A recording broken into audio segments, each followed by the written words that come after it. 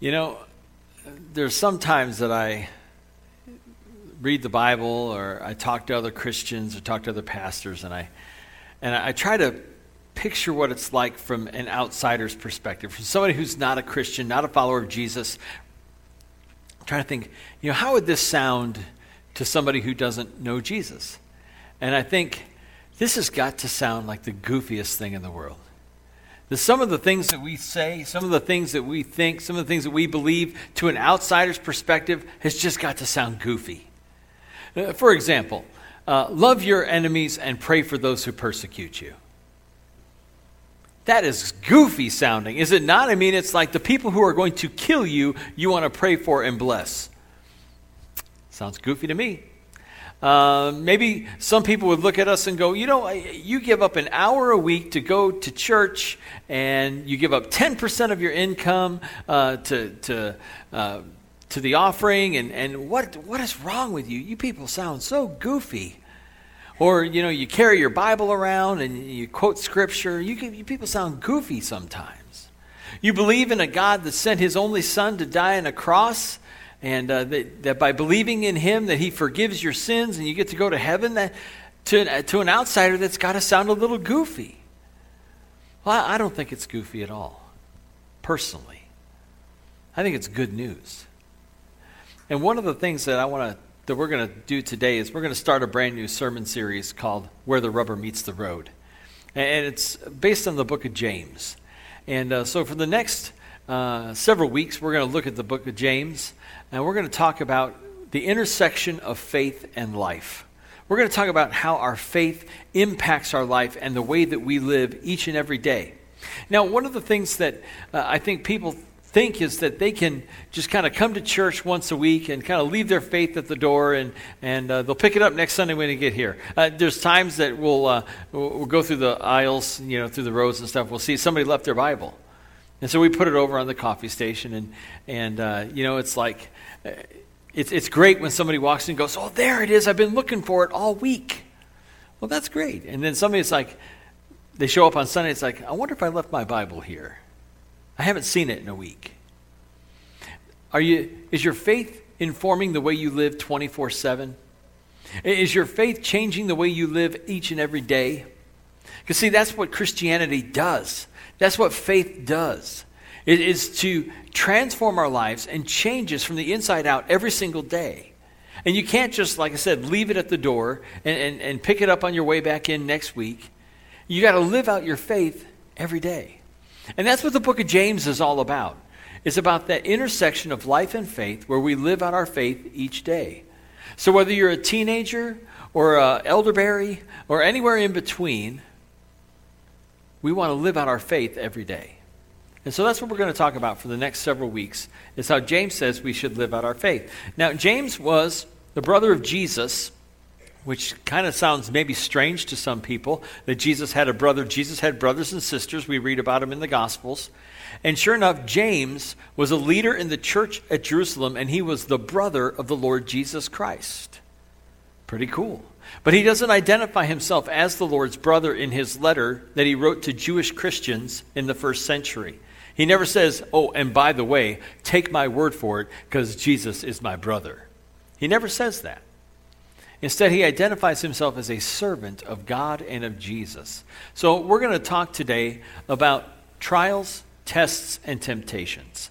And we're going to look at James chapter 1, verses 1 through 18. It's kind of a big passage of Scripture, so we're going to dive right into it. If you've got your Bible, turn to James chapter 1, verses 1 through 18. If you didn't bring one, you can grab one out of the chair in front of you. It looks like this. It's on page 854.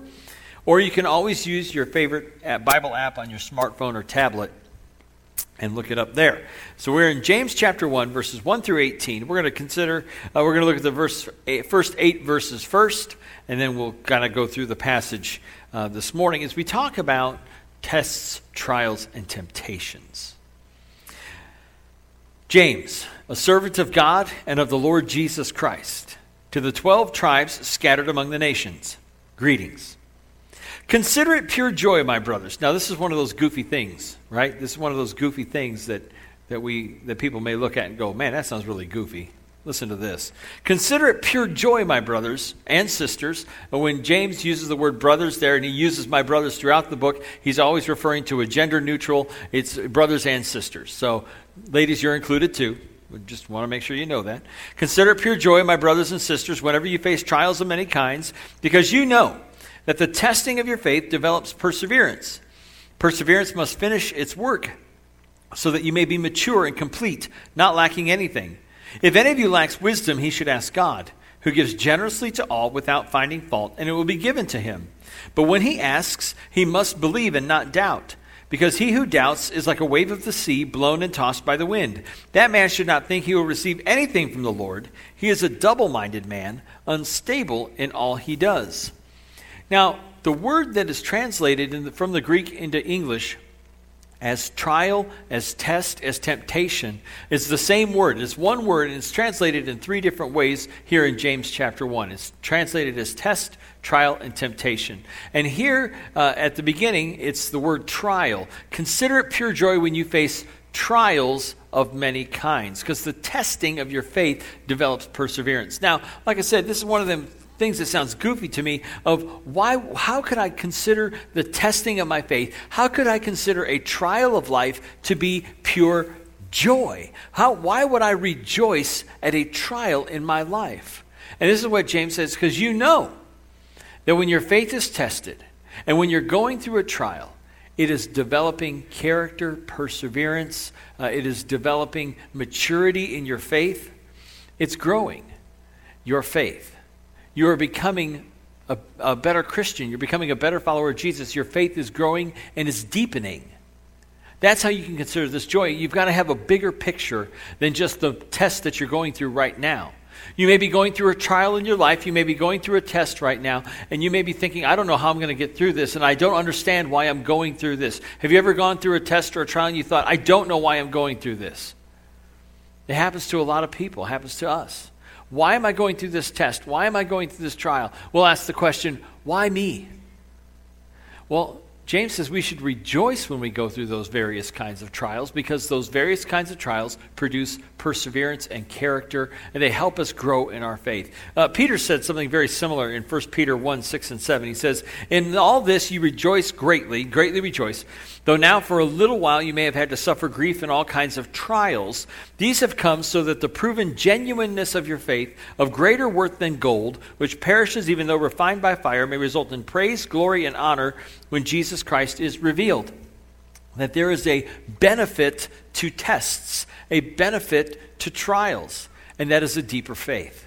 That is the benefit to the tests and the trials that we go through. And we can consider it joy because we don't have our eyes on the big picture. We don't see the puzzle. I kind of think of my life sometimes as a giant puzzle that God is putting together. My little guy loves to do puzzles. He loves puzzles. And we have several puzzles that are scattered throughout the house. He's losing pieces every day. But when he does a puzzle, he can see the picture of what the puzzle's going to look like, because he's outside of the puzzle. The people in the puzzle, they have no idea what the puzzle looks like. But my little guy can see the puzzle because he's got the picture. God can see the picture of your life and how the puzzle's going to turn out. And though you may not feel like the test or the trial that you're going through is helping you in any way, the opposite is true. God is building your life. He is putting the puzzle together. And though you may not see how it's all going to turn out, He knows how it's going to turn out. So trust Him in the trials of life. Trust Him in the tests of your life, that He will put the puzzle together the way it should go. And you can rejoice in those tests. You can rejoice in those trials, even though they're hard, even though they're difficult, because it's growing your faith and it's making you deeper in your faith. Let's continue in verses 9 through 11. It says, the brother in humble circumstances ought to take pride in his high position, but the one who is rich should take pride in his low position, because he will pass away like a wild flower. For the sun rises with scorching heat and withers the plant. Its blossom falls and its beauty is destroyed. In the same way, the rich man will fade away even while he goes about his business. So again, one of those goofy things of, if you're in a low position, that you can take joy, that you can take pride in being poor. How many of you want to take pride in being poor? No hands. Wow, that's surprising. How many of you would rather take pride in being rich? Hey! No, what James is saying is that we need to ask for wisdom to understand that even if we're living high on the hog or underneath it, that we can have joy no matter our circumstances, no matter our economic status. We can take pride in knowing that if we're poor, that we have a deeper faith.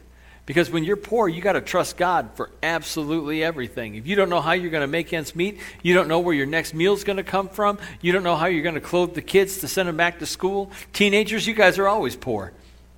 Amen? Teenagers? Amen? No? We have rich teenagers in our church, folks. No, those who struggle financially have to trust God more. And that is the high position of which James refers to.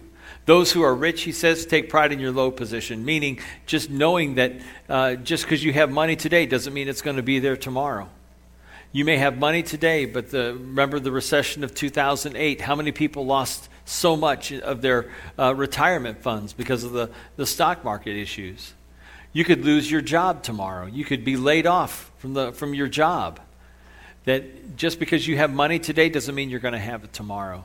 So trust God. Even if you're rich, know that it can be gone tomorrow. Trust God. And that's the point of all this, is that James is trying to tell us that we need to trust in the Lord for all of our needs, for the things that he can provide, for the ways that he will provide. We need to trust him. And then we need the wisdom, to ask for the wisdom to be able to trust God in whatever circumstances we find ourselves. Let's look at verse 12. Blessed is the man who perseveres under trial, because when he has stood the test, he will receive the crown of life that God has promised to those who love him.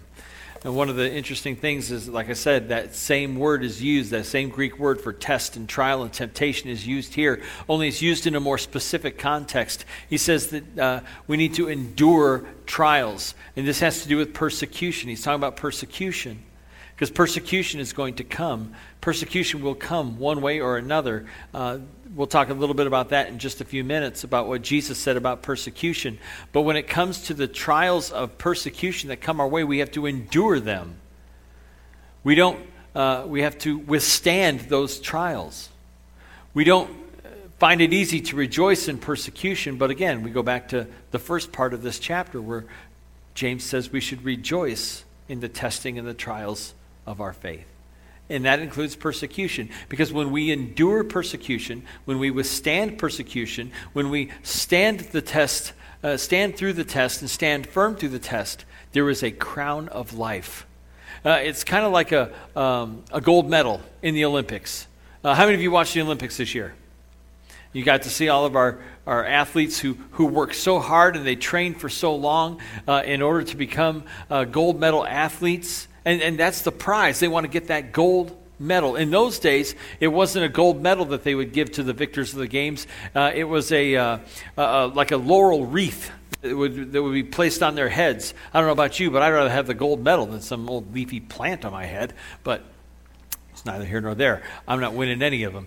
But I like pizza rolls way too much. So it's still a struggle. It's a struggle, folks. It is. But when it comes to winning the crown of life, we have to endure the trials of persecution and not give up on our faith, even though we may be persecuted for believing in Jesus.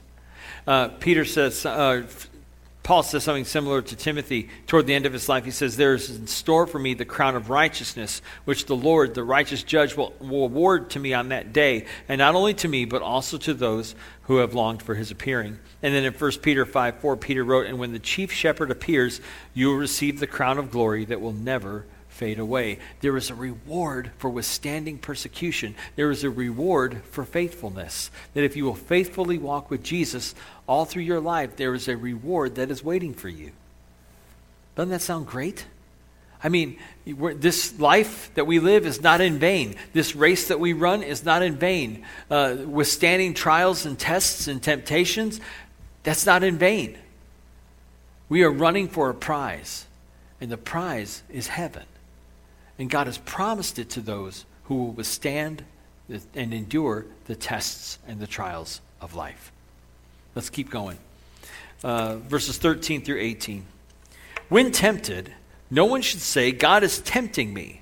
For God cannot be tempted by evil, nor does he tempt anyone. But each one is tempted when by his own evil desire he is dragged away and enticed.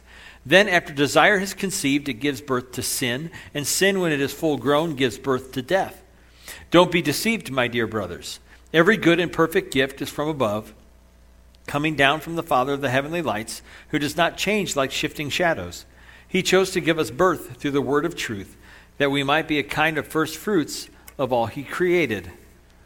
So we see that God does not tempt us.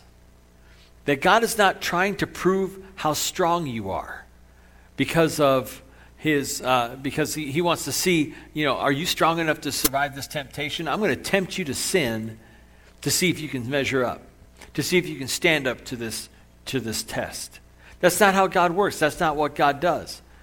The Bible says that God is not evil. He cannot be tempted by evil. No, God is holy. He does not tempt us. He desires holiness in our lives. Why would he lead us into temptation if he wants us to be holy? He knows that we're weak. He knows that we're frail. He knows that we're made of dust. He knows that we're sinners. God desires holiness in us. Why would he lead us to temptation? No, rather, James says it's those evil desires that are within us. They're already there. Your sinful nature is already there. The language that he uses there is reminiscent of fishing. How many of you like to fish? I love to fish.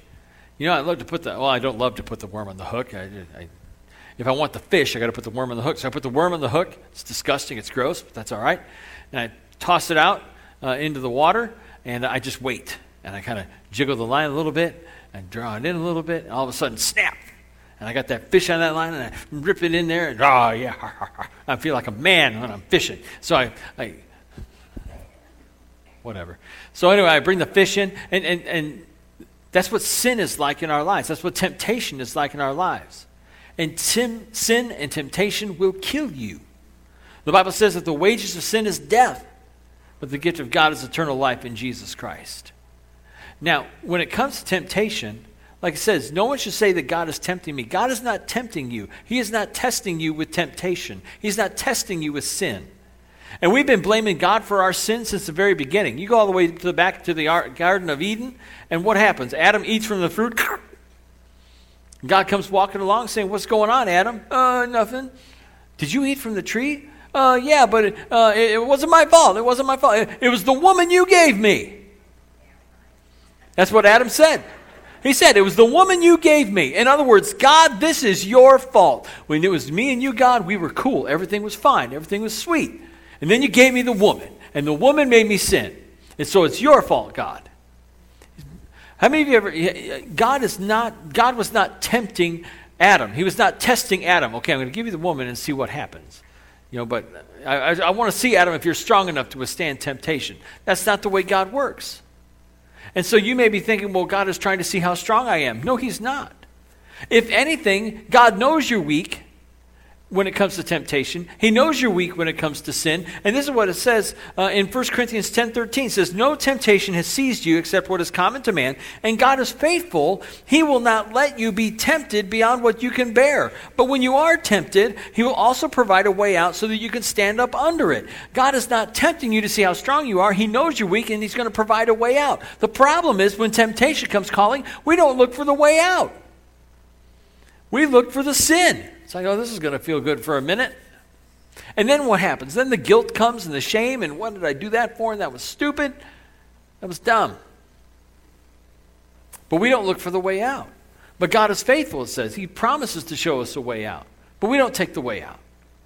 We need to look for the way out. We need to follow the Holy Spirit's prompting and guidance, and we need to take the way out instead of giving in to temptation. So when we go through tests, when we go through trials, when we go through temptations, James says we need to consider it pure joy, because those tests, those trials, those temptations will make us stronger, and they will help us to find the way out when we're tempted. We will turn to God in faith for the things that we need, for him to provide the things that we need. Our faith grows, our resolve grows, and we find the way out of temptation. So what does this look like on a practical daily basis?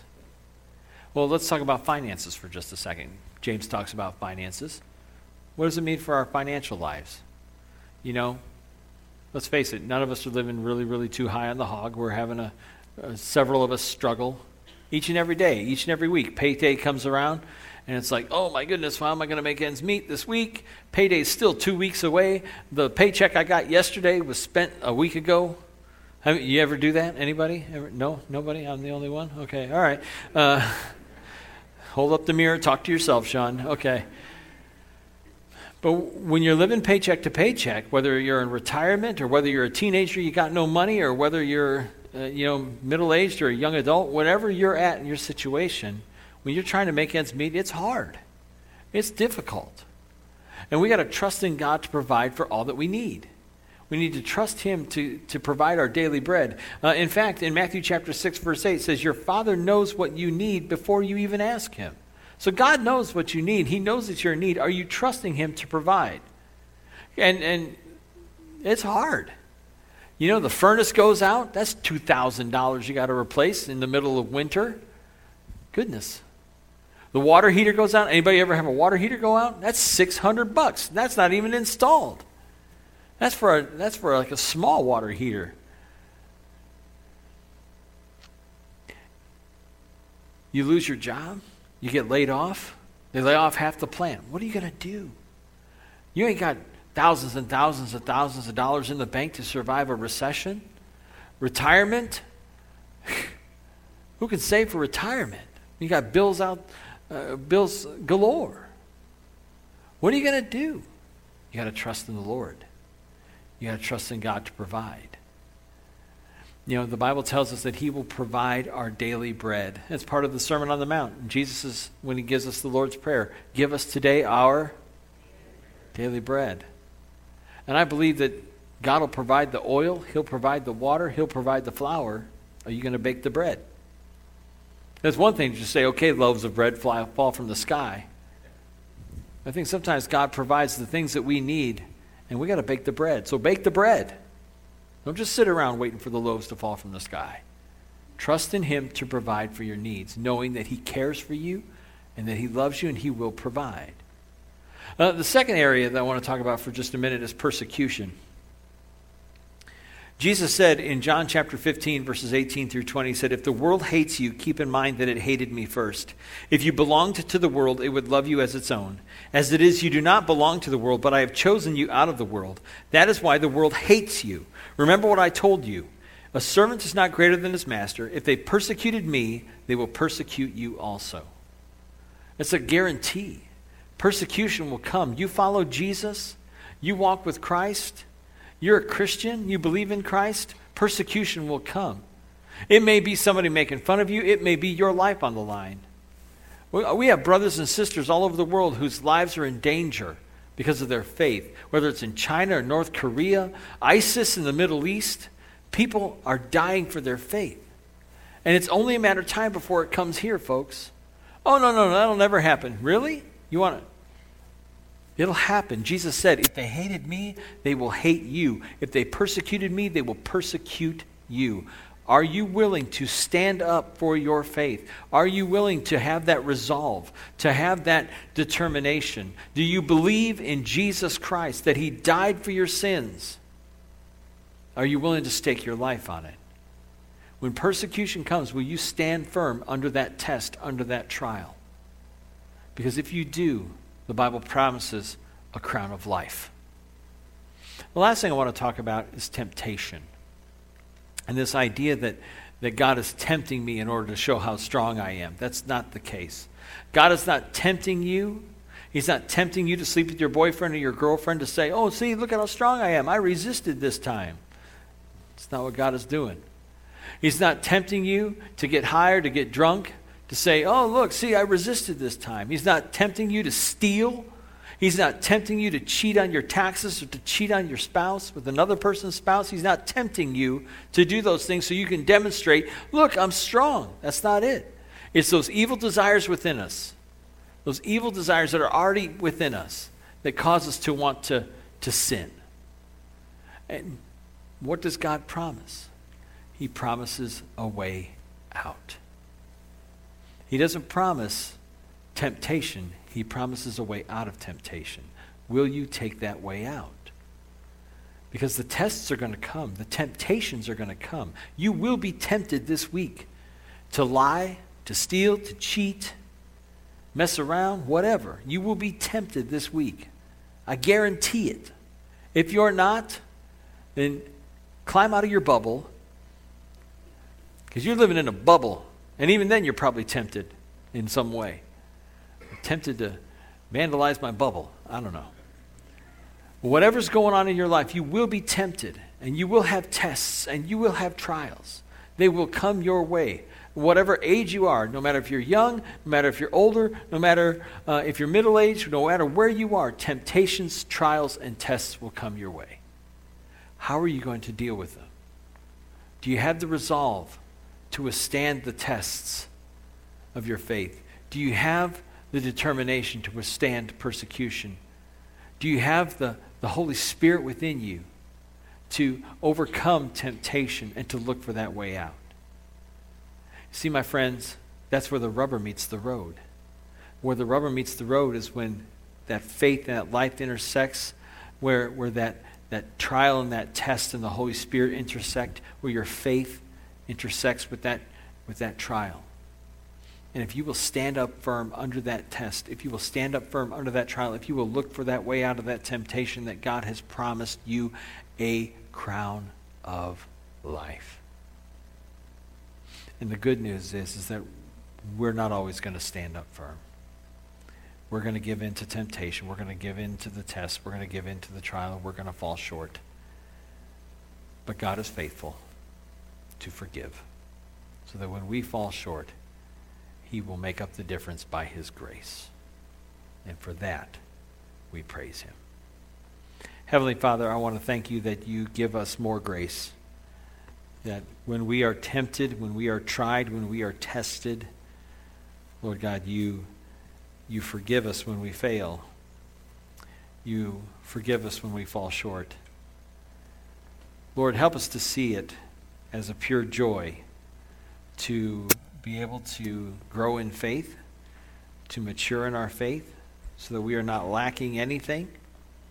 I pray today for my brothers and sisters here, and ask that, Lord, You would protect them from the evil one, protect them from temptation this week, and help us all to see the way out when we are tempted. Give us the resolve to stand firm under tests and trials, that we would be faithful to Jesus no matter what. Should persecution break out against us, may we be faithful to Jesus. Should our financial situation get tough this week, help us to be faithful to Jesus. Give us the wisdom that You promise, so that we might see the joy in the tests and the trials. And it's in Jesus' name we pray.